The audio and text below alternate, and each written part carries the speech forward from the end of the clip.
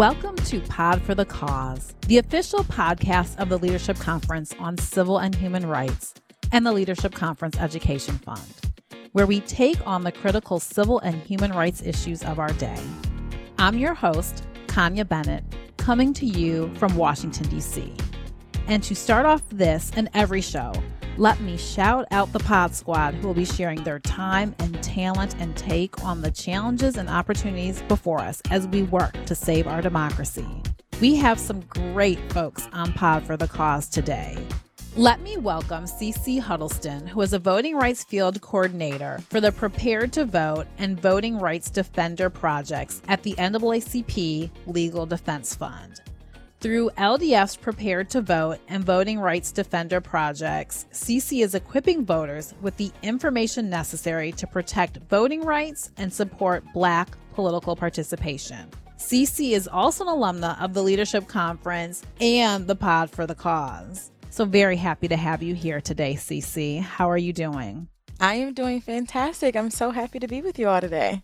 Wonderful, wonderful. Maria, let me turn to you and properly introduce you. Maria Town is the president and CEO of the American Association of People with Disabilities. In this role, Maria works to increase the political and economic power of people with disabilities.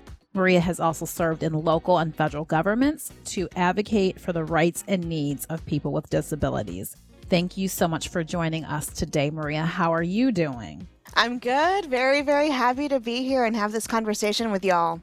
So before we get into today's conversation on civic engagement with these two great guests, Cece and Maria, I want to provide some context. At the Leadership Conference, we describe voting as the language of American democracy. At the core of what it means to be American is the ability to participate in civic life. When we vote, we make decisions that impact our lives, our families, and our communities. People of color, women, people with disabilities, people who are low income, and Native Americans had to fight to ensure access to the ballot box for more than a century. And today, that fight continues. And let's be clear, what we are talking about is state-sanctioned, government-sanctioned efforts that make it harder for people to vote. We're not just talking about individual actors here. We are talking about Supreme Court decisions that have stripped away core protections of the Voting Rights Act of 1965 that ensured voters of color had the safeguards necessary to participate fully in our country's political process. Despite the pandemic and deliberate barriers to the ballot, however, in 2020, we saw the highest voter turnout in recent history, with nearly 160 million people casting their vote. College students turned up in record numbers, with 66% of students who are registered casting ballots in the 2020 election. This is 14% higher than the turnout in 2016. We saw that same trend in the last midterm election cycle, when college students turned out in a number double from 19% to 40% from what it was in 2014 to 2018. People with disabilities also turned out in strikingly high numbers. That turnout increased 17.7 million in 2020, which was up from 16 million in 2016. Expanded access to voting options such as mail-in ballots helped this high turnout. But some state lawmakers saw our enthusiasm, saw our turnout, and are now trying to make it even harder for us to vote. Since 2020, 30 states have enacted anti-voter bills that target Black, Brown, and Native voters, voters with disabilities, and others. Across the country, we have seen the introduction of over 400 restrictive voter bills in state legislatures, and more keep coming. But turnout hasn't stopped. And since the Dobbs decision, we have seen new female voters outnumber males by at least 10% in 9 states as of mid-August. That turnout sounds a little like my approach to life. If someone tells me I can't do something, now again, something that I'm lawfully allowed to do, then I am going to do it.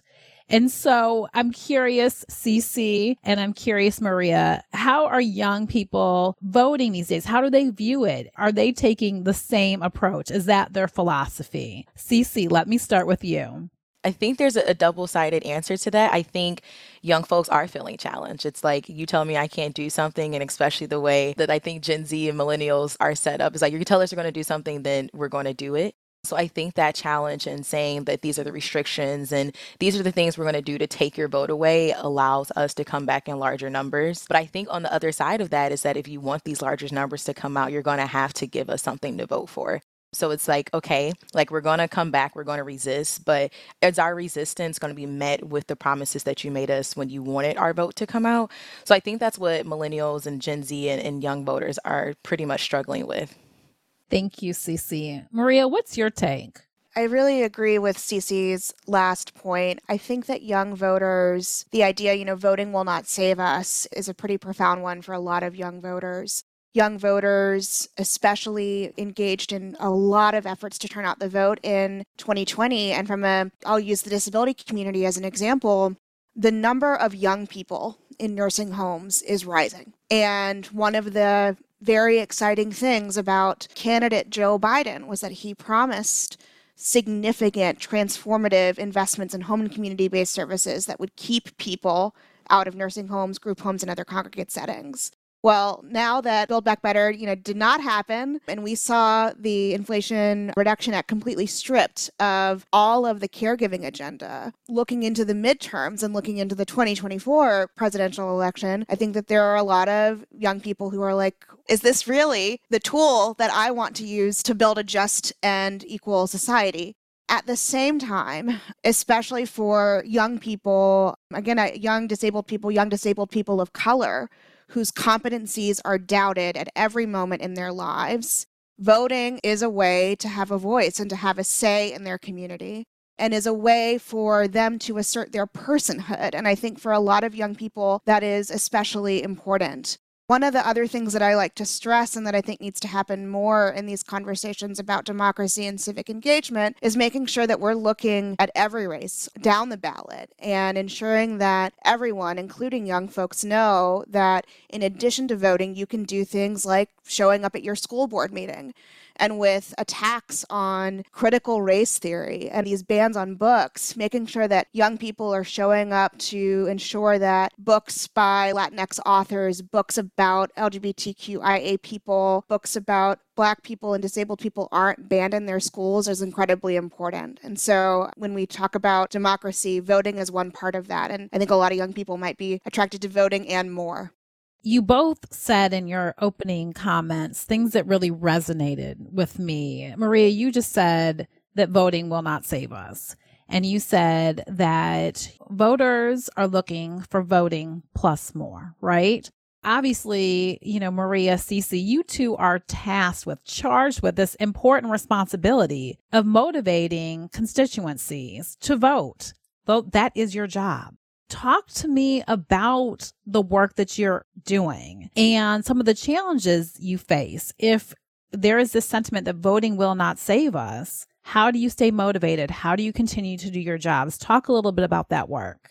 So that's actually a great point because a key part of our work, and I completely agree with Maria that voting alone will not save us because there's a lot that has to go into motivating the people who are elected officials into enacting laws that will actually affect and create positive change in your life. Our work centers on expanding access to the ballot. So voting alone at the way that things are right now will not save us because in states where these like abortion bans and other things where these laws are passing, most Black populations in these states don't have access to the ballot. Like they're going to be hit with voter purges or they're going to be hit with voter suffrage intimidations or they're going to be like completely voter intimidation. We've had polling locations with folks with KKK and Confederate flags show up to these polling locations because they don't want you to vote. And when these laws pass and they say, oh, this is what the people voted for, this is not what the people voted for because you block their access to the ballot. So that is why you need campaigns and you need movements to make sure that even access to the ballot is there to begin with. And also you need these politicians who are going to be motivated to enact those laws to create access to the ballot.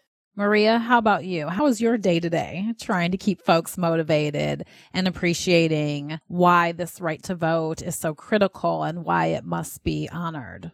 It's funny you mentioned that because part of my day today was spent preparing for National Disability Voting Rights Week, which is September 12th to the 16th. For that week, every day, we're going to have one action that people can take to expand the registration of disabled voters and build the power of the disability vote. And the action that we're going to be focused on the last day of that week is holding elected officials accountable and keeping elected officials accountable. And I think this speaks to, again, voting alone won't save us, because once you vote, we have to consistently remind those in power, whether they are elected or appointed officials, that we are their constituents, that they are elected to serve our communities. And there are many barriers to that process as well. Things as basic as maintaining virtual meetings for town halls, because we are still in a pandemic that is disproportionately impacting disabled people and communities of color. Things like having access, whether it's closed captioning or other forms of language access to connect with your constituents. All of these pieces are so important. For that week, we have also developed an issues guide to highlight just how your vote is directly connected to the things that you experience on a day-to-day basis, whether that's like trash pickup, which is a very motivating issue for voters in local elections, or sidewalk accessibility, or things like abortion and reproductive health and reproductive justice. I think that there are a lot of people, young and old, who feel like their vote doesn't count. And I think one of the things that we have to show people is that their vote does. I, used to work in the city of Houston, and I have a friend, a phenomenal queer Latina organizer, who lost her city council election by 12 votes. And I think about that. Yeah. And it's, and it's not that the candidate who won was like a bad candidate. She was also a great candidate. But how many elections can we all point to like that have these razor thin margins? These are often elections at the local level. And I think continuing to highlight those examples can help motivate people. And I also like to remind folks just how hard we fought to have the right to vote and how hard we have to continue to have the right to vote. Folks under guardianship, people who are incarcerated, who are often disabled people, will lose their right to vote. So you think about Nichelle Nichols, for all of the Star Trek fans out there. She was under a conservatorship. It is likely that she'd lost her right to vote. That happens to thousands and thousands of Americans, and there's not an attack by a legislature that's happening right now. That's just the way that the process works, and we can't let that stand. That's exactly right, Maria. So I want to go back to a comment you made, Cece, at the open. You said we need to vote for something. We need something, an agenda. We need a plan that is consistent with what is going to turn us out to vote, given that's what we are experiencing in our day-to-day lives, our families, our communities. How will our needs be met when we go to the polls? And so I want to ask both of you, given that you're representing particular constituencies. Cece, you're doing a lot of work with the Black community. Maria, obviously the disability community. What is it that folks want to see on the ballot? What's going to turn out, folks? What's going to motivate them? That is a great question. A key way that I think about this in terms of what is going to motivate them that hasn't done before. And I think you have to recognize what communities we're not reaching out to. So if we're saying like what's going to motivate a new constituency or a new voting population, then where have we not gone before? So we always talk about, going in the church basement and meeting the communities where they are. But sometimes those aren't the same thing. It's like if we're always going in the church basement, those are folks who are probably going to turn out anyway. But are we going to the high schools, at the local public schools that are often forgotten? Are we always going to that magnet school that we know is already funded by a university? Or are we going to dispensaries if we want to pass marijuana laws? Or are we going directly in communities like we know they have a Planned Parenthood or we know they have an abortion clinic in their community, but are we actually talking to the citizens and talking to the people who really need this service? And again, like I, as someone who graduated university, I am very proud of myself, but in addition, I am the only one in my family who graduated from university. So are we talking to my cousins who are back in Detroit and who are doing these things? So I think that is a importance, is like what's going to be on the ballot. And we have to ask the community members who we haven't typically asked before. They may not be in church on Sunday. They may not be in school or in university classrooms on Monday. So where are we going different in the community? Are we going to the jazz festivals where we know that these artists are going to show up to? Are we going to different summer jams festivals or things like that? So I think a key way of finding these things out is to survey the parts of the community that we haven't typically reached before. You're spot on. We do. We have to reach all the constituencies, which really is everyone. Everyone has the right to vote and needs to understand and appreciate that. Maria, you were talking about trash pickup, sidewalk, accessibility, that those things are all on the ballot. And so if you are concerned about any issue, right, there is a way to make your voice heard by casting a ballot. And if we're engaging the same constituencies, right, then we're only going to maybe get a limited constituency that has one particular concern that maybe has been longstanding that gets addressed through the ballot.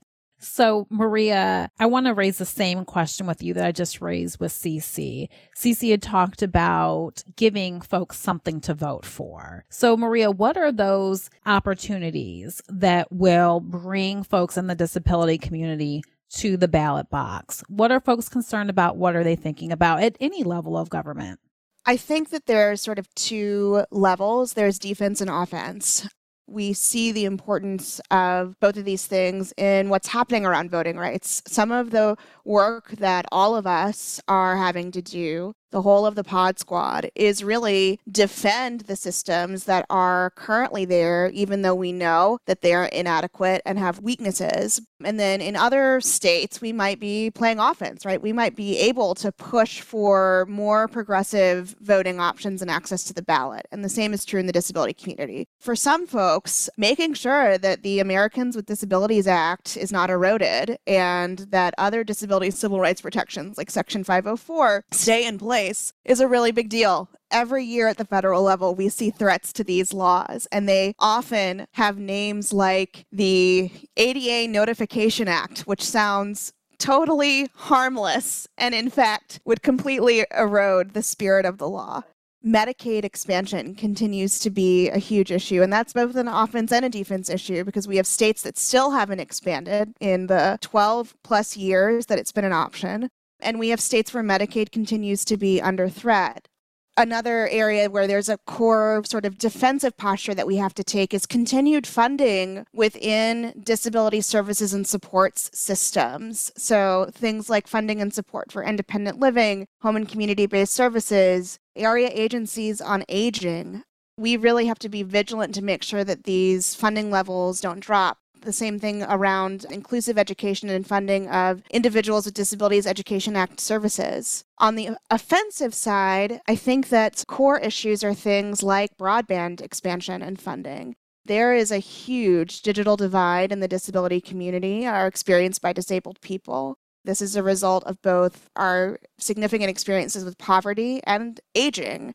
The majority of disabled people in the U.S. are older adults. And when I say that, I mean like older adults of color, Native and tribal older adults as well. There are other pieces that I think are hugely motivating. Things like accessible transportation, affordable and accessible housing continue to be really significant. And I think what you're hearing me say is that all issues are disability issues. And what's going to motivate disabled people to vote is that when we see candidates on any side of the spectrum who get that, right, and who recognize that we're here. All too often, we don't even see candidates addressing disabled voters. And so right now, I think, unfortunately, we have a really low bar for being excited, which is that people just use the word disability. And I want to get us to a place where we demand more than that. Yes, our standards must be set much higher than that. We are glad that the term disability is and accessibility, those terms are being worked into the mainstream and are part of those running for office, their platforms, their agendas. But the reality is we actually need those terms to be more than a hashtag. We need folks to actually understand what it means if you are committing yourself to a civil rights, disability rights agenda. Well, then these are the policies that need to be pursued. This is what it actually looks like. And Maria, you actually talked about holding electeds accountable. So you get folks there. You then need to hold them accountable. And so I want us to talk a little bit about how we do that because, yes, great. We know we need to increase numbers. We need everyone voting here, right? But turnout is not enough. Once you get someone in office, we need to ensure that that elected is actually honoring the agenda, adhering to the agenda that was put forward. That is what got this person elected. What are some of the ways you work with your constituency to ensure that electeds are held accountable once they are installed? We've done a couple of things, and just to describe how we orient this work, we have an initiative called Rev Up. Rev Up stands for Register, Educate, Vote, Use Your Power. And so the accountability piece, I think, fits into that use your power pillar very well. What we have set up is 32 different state disability voting coalitions. So these are collections of individuals and organizations, some of which are disability specific, but many League of Women Voters chapters, for example, are a member of these coalitions and other organizations. And part of it is making sure we work with these coalitions to help educate people on how to meet with your elected officials, what that means when you go and talk to a staffer.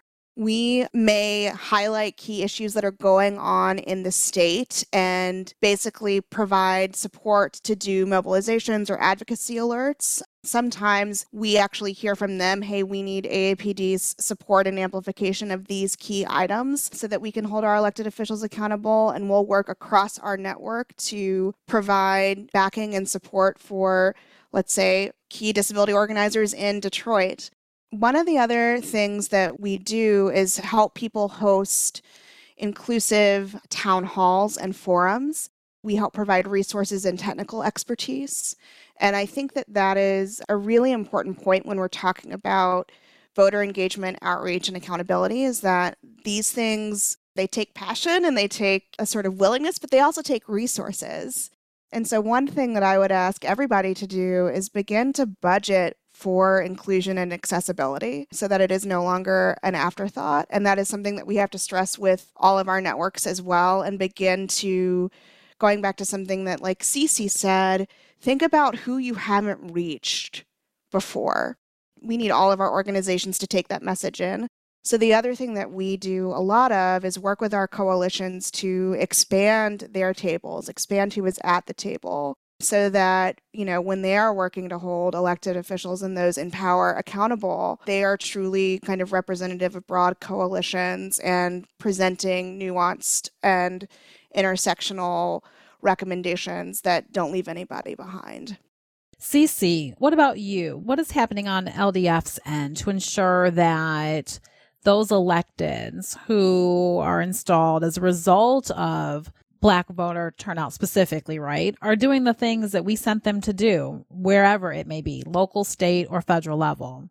So a key thing that LDF is doing is providing resources, and in our lovely C3 fashion, we provide resources, facts, and interpretations, and we allow community members to make of that what they will. I think a great example is our redistricting work in Louisiana, where we created maps to say, hey, like, we know that you have these districts for the U.S. congressional districts in Louisiana, but you only have one majority district when you could have two. So we created those resources and those maps for community members and for our partner organizations, and they work with state legislatures to say, hey, like, we're actually going to put this into a bill and submit these maps for redistricting. So creating those resources and just saying, like, hey, these are some things that we have. This is what you can provide to your state legislatures, and those are some things that we can do with it. So I think that's probably the most efficient way, is to create things and allow the community members to know what's best for them. So that's also a key thing, especially as a national organization, is that we don't like to go into communities and say, we noticed this thing, you guys should probably change it. Like, nah, like, no one can tell you what's best for your city, your district, your state, your county, your parish. You are the best person to determine what's best for your environment and your neighborhood. And then you want to use national organizations to figure out how we can not just fund in terms of just sending money, but how we can work together to make sure that all resources needed are provided. Something that you both are touching on, even though we're talking about two particular constituencies. We're talking about the disability community, we're talking about the Black community, people of color, so we're talking about disability access, we're talking about racial justice. But Maria, you made this point that really, when you take a look at the issues of importance to us, these are issues that are shared across the board. Disability issues are our issues. Racial justice issues are your issues. We all really have a shared civil rights agenda. And so even though we're talking about how we're reaching particular constituencies with respect to voting, I want to talk a little bit about how we are expanding the table, as you described it, Maria. How are we coming together? How are we working together so that we're really talking about a shared civil rights agenda here? And we are not just having one-off conversations about a particular constituency. Now, those are very important conversations to have, these one-off conversations about constituencies. But as we know, we are stronger as a collective. So Maria and Cece, I want you both to talk a little bit about how we're bringing sort of others along with us, how we're getting folks to realize that your issues are my issues in terms of the groups that have been most marginalized and disenfranchised throughout our history. So Cece, let me start with you and hear a little bit about maybe how you're partnering with other allies to expand this interest in voting and to increase voter turnout. So we're partnering with different organizations, especially like in our target states along the South. But I actually wanted to shout out Maria, and as much as she doesn't know that she taught me at my time at Leadership Conference, I love listening to her talk in almost every meeting that I attended with her.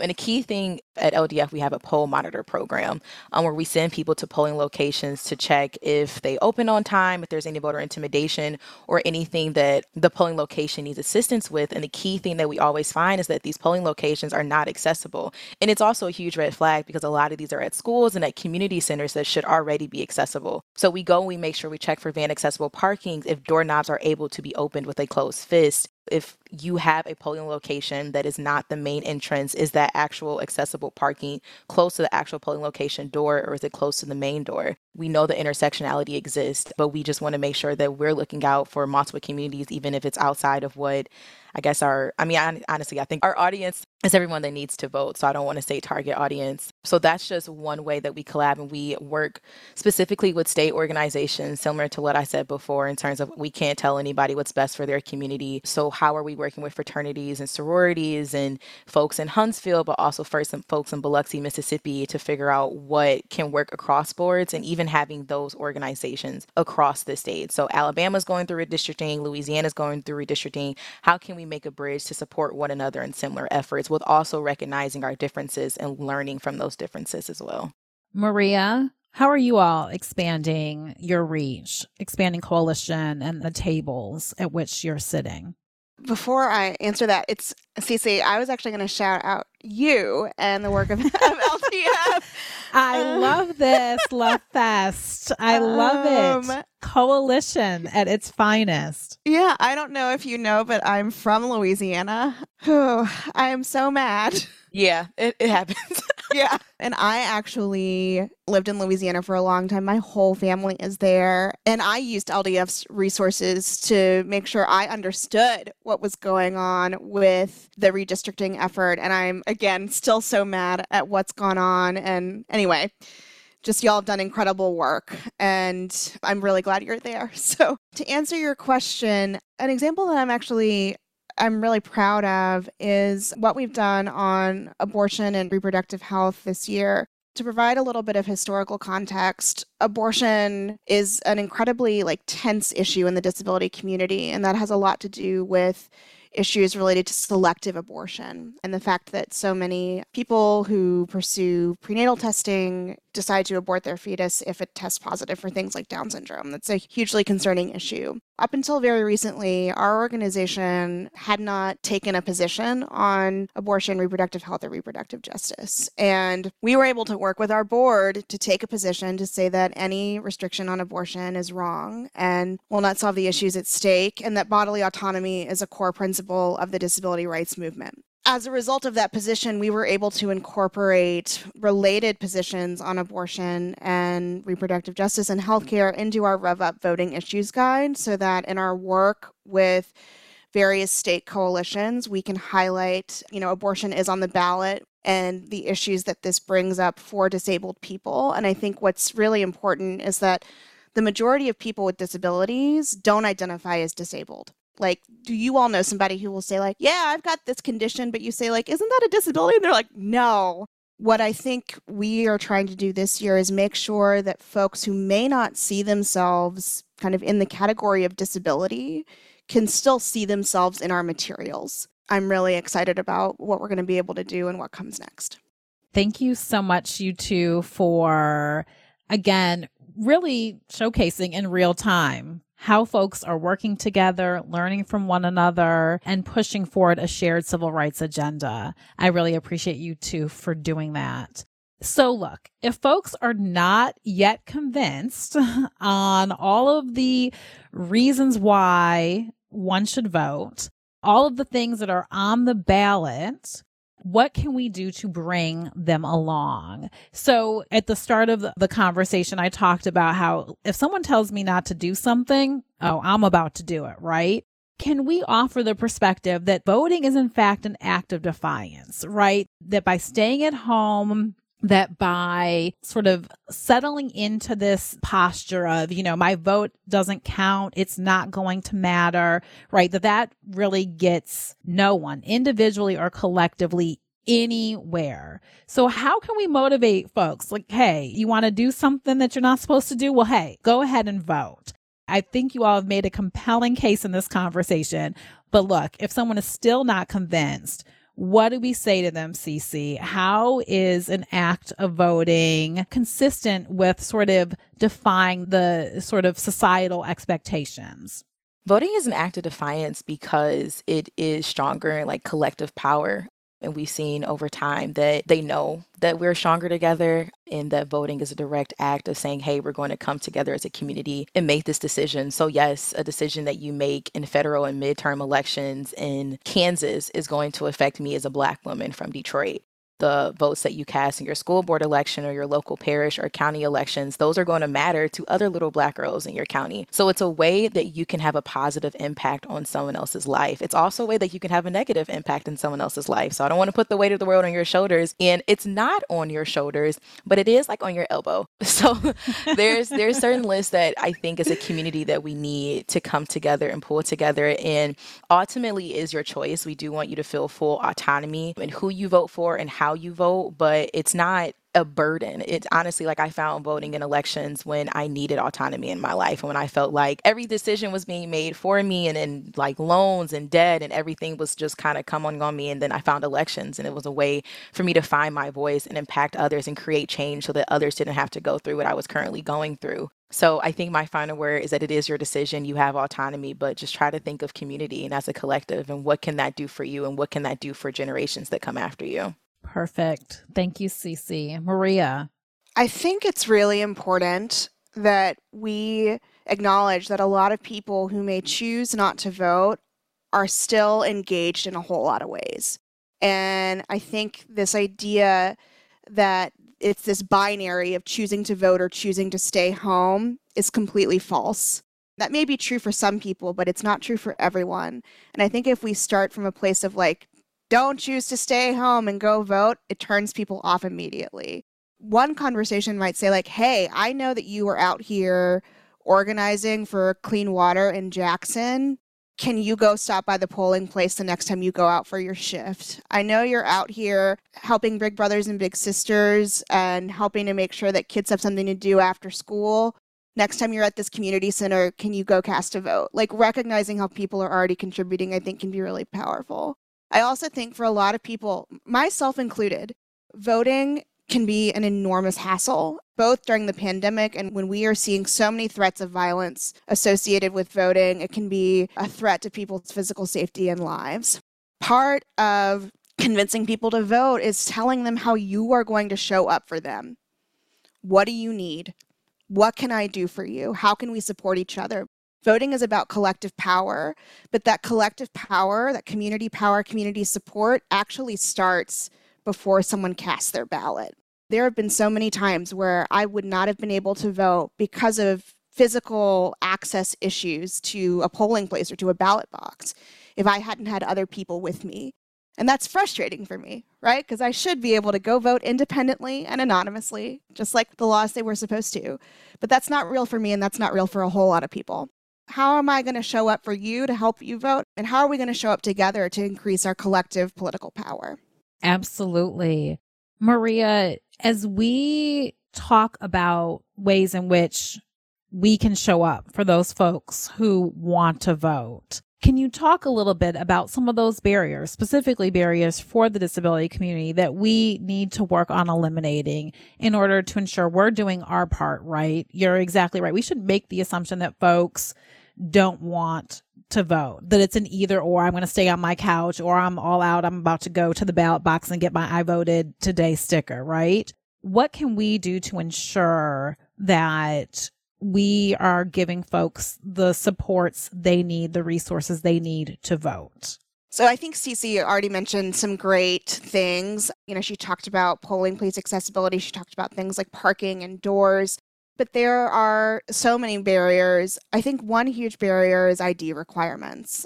Many disabled people do not drive. Again, there's this huge chunk of older adults, particularly older adults of color, who do not have current IDs. Making sure that voting is not contingent upon having a current ID will remove huge barriers to voting. I think the core issues that so many of us are motivated by, extending voting hours, increasing access to things like ballot boxes and drive-through voting, all of these things will remove barriers. But for a lot of people with disabilities, what we need to know is, will there be somebody at the polling place who is actually going to know how to operate the accessible ballot marking device? Are you going to make sure that this device actually works? I'll use myself as an example. One time I went to vote, I need an accessible machine because I need to sit when I vote, and it wasn't working. So I go to the poll worker and I say, hi, is there any way we can get this machine to work? And they say, it's a short ballot, you'll be fine. So my options were be forced to stand, right, which is very difficult for me to do, or not vote. One time because I didn't have a Texas ID, actually twice, because I didn't have a Texas-specific ID. I was told I couldn't vote. And thankfully, because I knew my rights, I had to say, no, this is wrong. But for a lot of people, that conversation is not something that they feel comfortable or safe doing. And so who's going to be there for them? Things like providing water for folks standing in line is getting harder in states like Georgia. That is a disability voting rights issue. Things like providing transportation. This is one of the things that we were able to do with Rev Up Texas and in Rev Up Georgia as well. We provided funding for state disability vote coalitions to mobilize transportation, particularly for rural voters. And they were able to help get folks to the polls. I find this very frustrating. A lot of times Uber and Lyft and other transit network companies will provide free rides to the polls, which is awesome. And I'm really glad they do that. But these services also will tell you that they are technology companies and not transportation services, so they do not have to provide accessible service, which means that disabled people are left out in the cold. So we have to figure out ways to provide our own accessible transportation to the polls, and doing so can be hugely helpful. Many disabled people choose to vote from home. Sometimes that process is not accessible. Ballots are confusing. And so what ways can you provide support to disabled people who may be voting from home or voting from a congregate setting to ensure that they're able to get their votes in on time, and things like signature verification processes don't cause their votes to be thrown out in the end? I want to just highlight that we need poll workers. As much as we need poll monitors and we need folks to make sure we check and uplift polling locations to check their accessibility and that they're nice and safe. An issue that Maria encountered with going into the polling location machines, I used to work at Department of Elections in Detroit, and as a trainer, it was really fantastic, and I was excited to teach these things to my poll workers. However, the poll worker age in Detroit is leaning towards those who are not as familiar with technology. So if you are sitting, at home and you are like, oh, it's September, you still have a lot of time to go through training to be a poll worker. We need you in the polls working on election day to make sure that folks are able to access these machines, because it's just a bit of sometimes a generational difference in learning. That is a bit of technology, but we want to make sure that everyone has access to the ballot, and you might notice things that others may not. So it is really, really important to be a poll worker. If you want to know what steps you can take after election day, I got some news for you. It's some things you can do before election day. So go ahead and go through trainings, become a poll worker. There's even financial incentive in most states. So I do want to make sure that I highlight that as well. And that is a key accessibility issue for many folks, is to make sure that you are actually there working the polls and there's not a poll shortage. And we're not putting a lot of elderly or more seasoned folks in harm's way either, with COVID-19 being still a pandemic. So we want to make sure that we're looking out for one another there as well. We need diverse poll workers, especially poll workers who speak more languages than English. This comes up consistently in our work with organizations like Voto Latino or Asian Americans Advancing Justice. Having poll workers who don't just show you a sheet and point, and who can actually explain what's happening and explain the process, can make the difference between folks feeling confident in voting and folks choosing not to vote. Diverse poll workers, absolutely. We need them. We need to figure out how to make sure that our polling places are accessible, that are represented by the diverse constituency of folks who are going to be turning out to vote. Cece, are there additions you would make to that list in terms of what we need to do to make sure we're resourcing and supporting folks in getting to the ballot box? I would recommend tapping in with what's in your community. So a lot of what LDF does is that we work with local, state, county partners. So we can say roll into the polls in Montgomery, or we can say one voice in Mississippi. So knowing what your state needs and who's working in your state is the easiest way to tap in. You are more than welcome to go on NAACPLDF.org and go to our website and see a lot of the partners that we work with, and also find state-specific resources so you can know what's going on in your community. Even uplifting what Maria said in terms of the ballot process, especially if you want to vote absentee or early voting, can be extremely difficult. So knowing how to get ahead of that. If you or your mother or your father or a family member or loved one is planning on voting in that process, there are steps you're going to need to do ahead of time. So those resources are available on our website. So not just be informed, but let's be involved. Like, this is the time. Like, if there's any time to save democracy, y'all, it is literally today. Like, look at your clock. That time that you're seeing right now is the time to be involved in saving democracy, because when I say it's not promised tomorrow, it's not. But as we've been uplifting this entire episode, is that it's going to take collective power. Yeah, you heard that "you" word in your ear? I'm talking to you. You are going to be so important to, building a better future and having a democracy as good as its ideals, as my lovely leadership conference loves to say. So that is a key thing. It's just making sure that you are personally involved. You are more than welcome to reach out to me personally. And again, those resources will be at NAACPLDF.org. So, Cece, you have identified how folks can get involved, how they can connect with resources at LDF. Maria, how can folks get involved with you?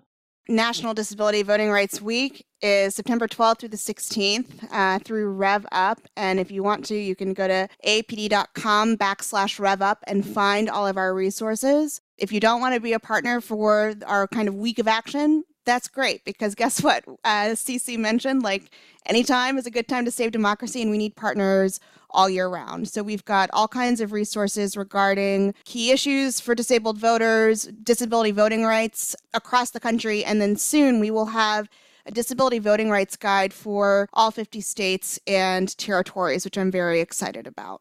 aapd.com/Rev Up.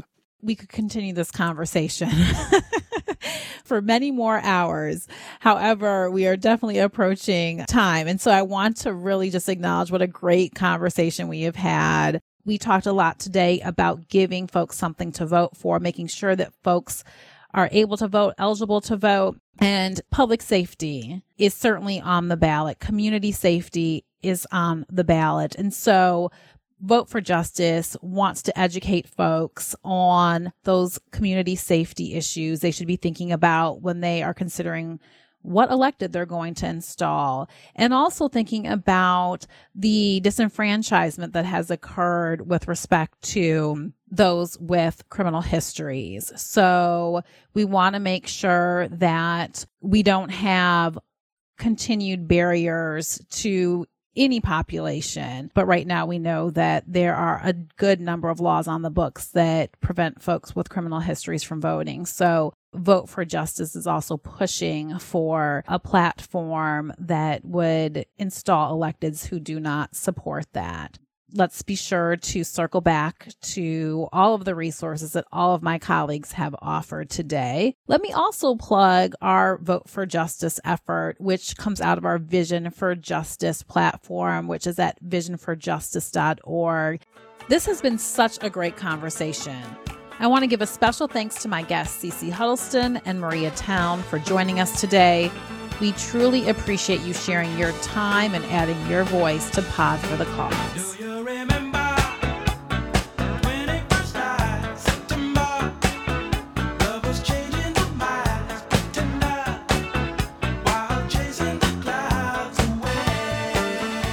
Listeners, thank you for joining us today on Pod for the Cause, the official podcast of the Leadership Conference on Civil and Human Rights and the Leadership Conference Education Fund.